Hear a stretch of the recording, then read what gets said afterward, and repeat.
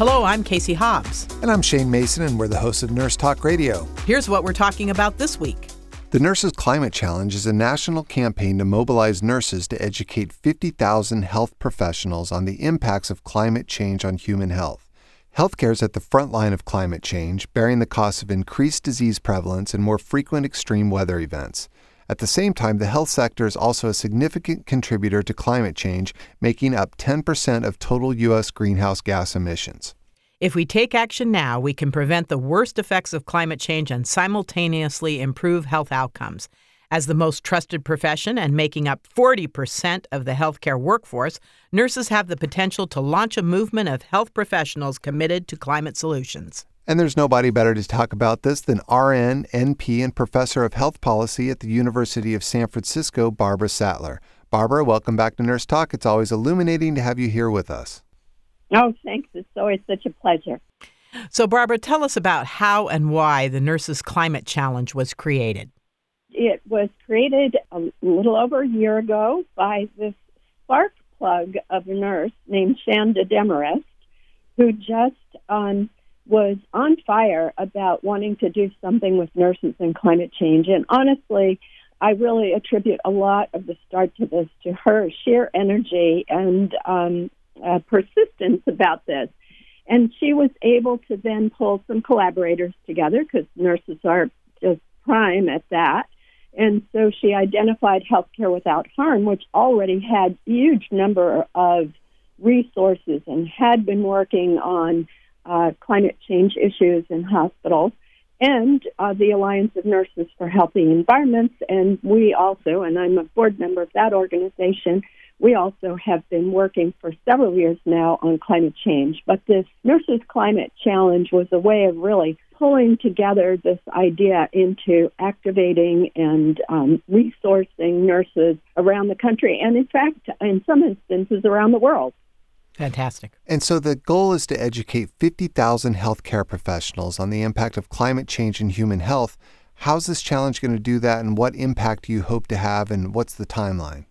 I think it's an ambitious timeline. So within the next a year or two, we're hoping to get to that many. And so the way that we're doing this is with a multiplier effect. So, for instance, every year we graduate 50,000 new nursing students who become RNs.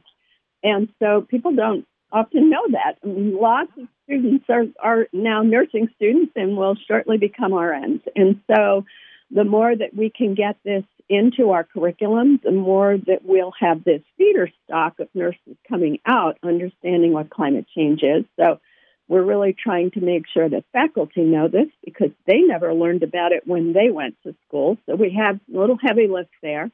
But then we also have so many nurses that are hearing about climate change or are in the many, many communities around the country that have been impacted by flooding and fires and extreme weather, other weather conditions, and they're clearly related to climate change. So they're saying, how can I do something about this? How can I kind of go upstream and do something to address climate change? So we've got a little bit of a ripe audience of early adapters, I would call them, who are starting to get involved. Which is brilliant. I love the whole idea. I love the group Healthcare Without Harm. That's a lovely title, and their mission must be incredible. How do you get this into the curriculum in nursing schools across the country? Well, I think one of the really helpful things that was created when thinking about the Nurses Climate Challenge is to recognize that because so many faculty and nurses have not learned about this, that we give them materials so that they can actually use these materials without themselves being experts.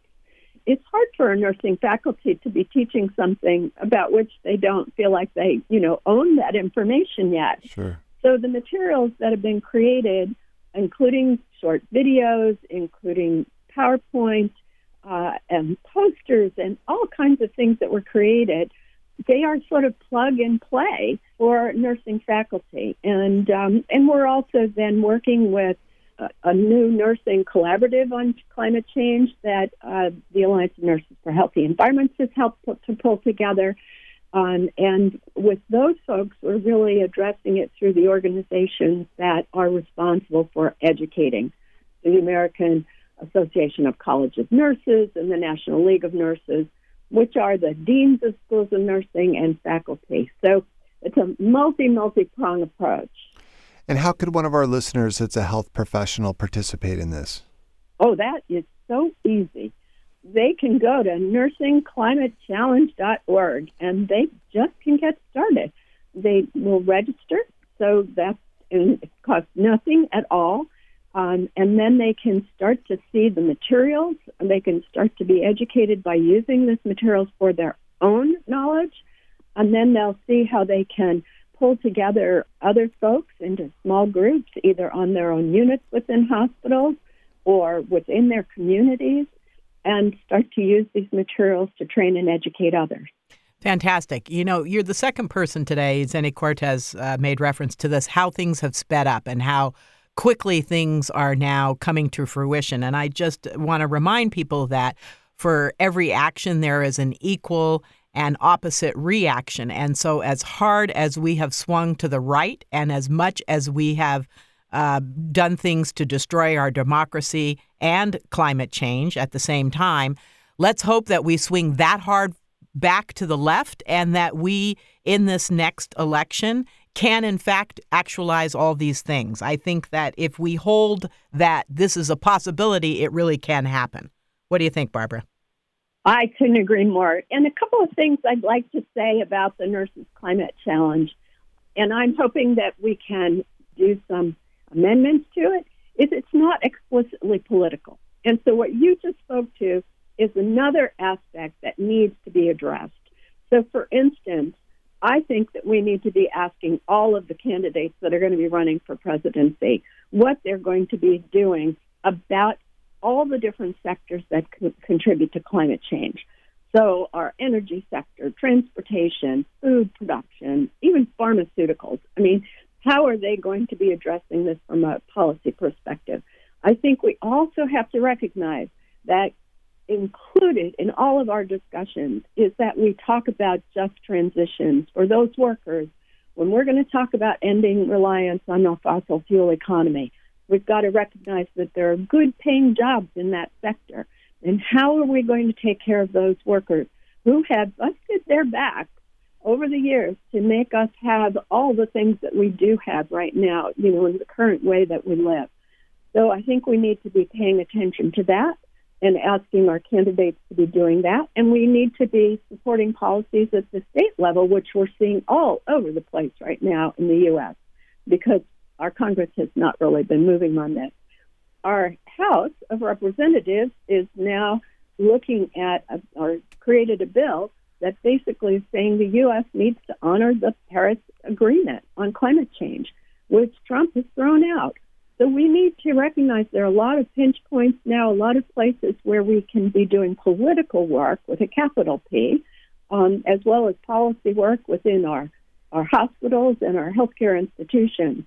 And I think we've got to really include that we can educate nurses about climate change and the health impacts and do things in our hospitals, and that's really important. And then we need to work through our nursing organizations and unions to change the policies with a big P at the political level. Yeah, I think you make a really important point in that whenever we talk about ending the fossil fuel industry, that there are people that is a direct threat to their livelihood and putting food on the table for them. And so bringing them to the table, I think there's a lot of political capital there, but also it's the right thing to do because you're right. Those people worked really hard to provide energy for us for decades, and they feel threatened by this agenda at times. And so bringing them into the fold is smart and the right thing to do. In this country, we lost the steel industry, and that happened in the 80s. And when we lost the steel industry, we didn't have an adequate policy for how we could sort of repatriate those steel workers into other kinds of work. And that's why we had what was called the Rust Belt, a whole part of the country that had really good working jobs for people that made steel and steel products, et cetera. What we're seeing right now in places like Kentucky, where coal is being replaced by natural gas, and so we're doing less coal mining. But what's happening in those communities, we don't have a just transition for those. And it's no surprise that Kentucky has got the highest levels of opioid addiction in the country. So we watch whole communities, if we don't take care of them during the transition, we watch them lose health insurance and income and self-respect and the social fabric of whole communities. This is a health issue. And I think we need to lead with that as how we think about it.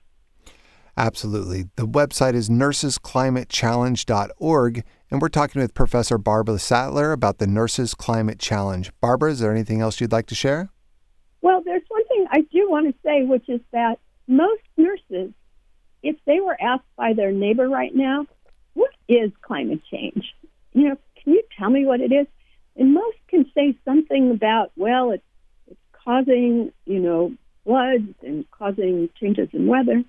But I think that nurses need to be able to say what it is. And so going to this site is really going to equip them to be able to answer their faith-based organizations' questions, their neighbors' questions, and their politicians' questions.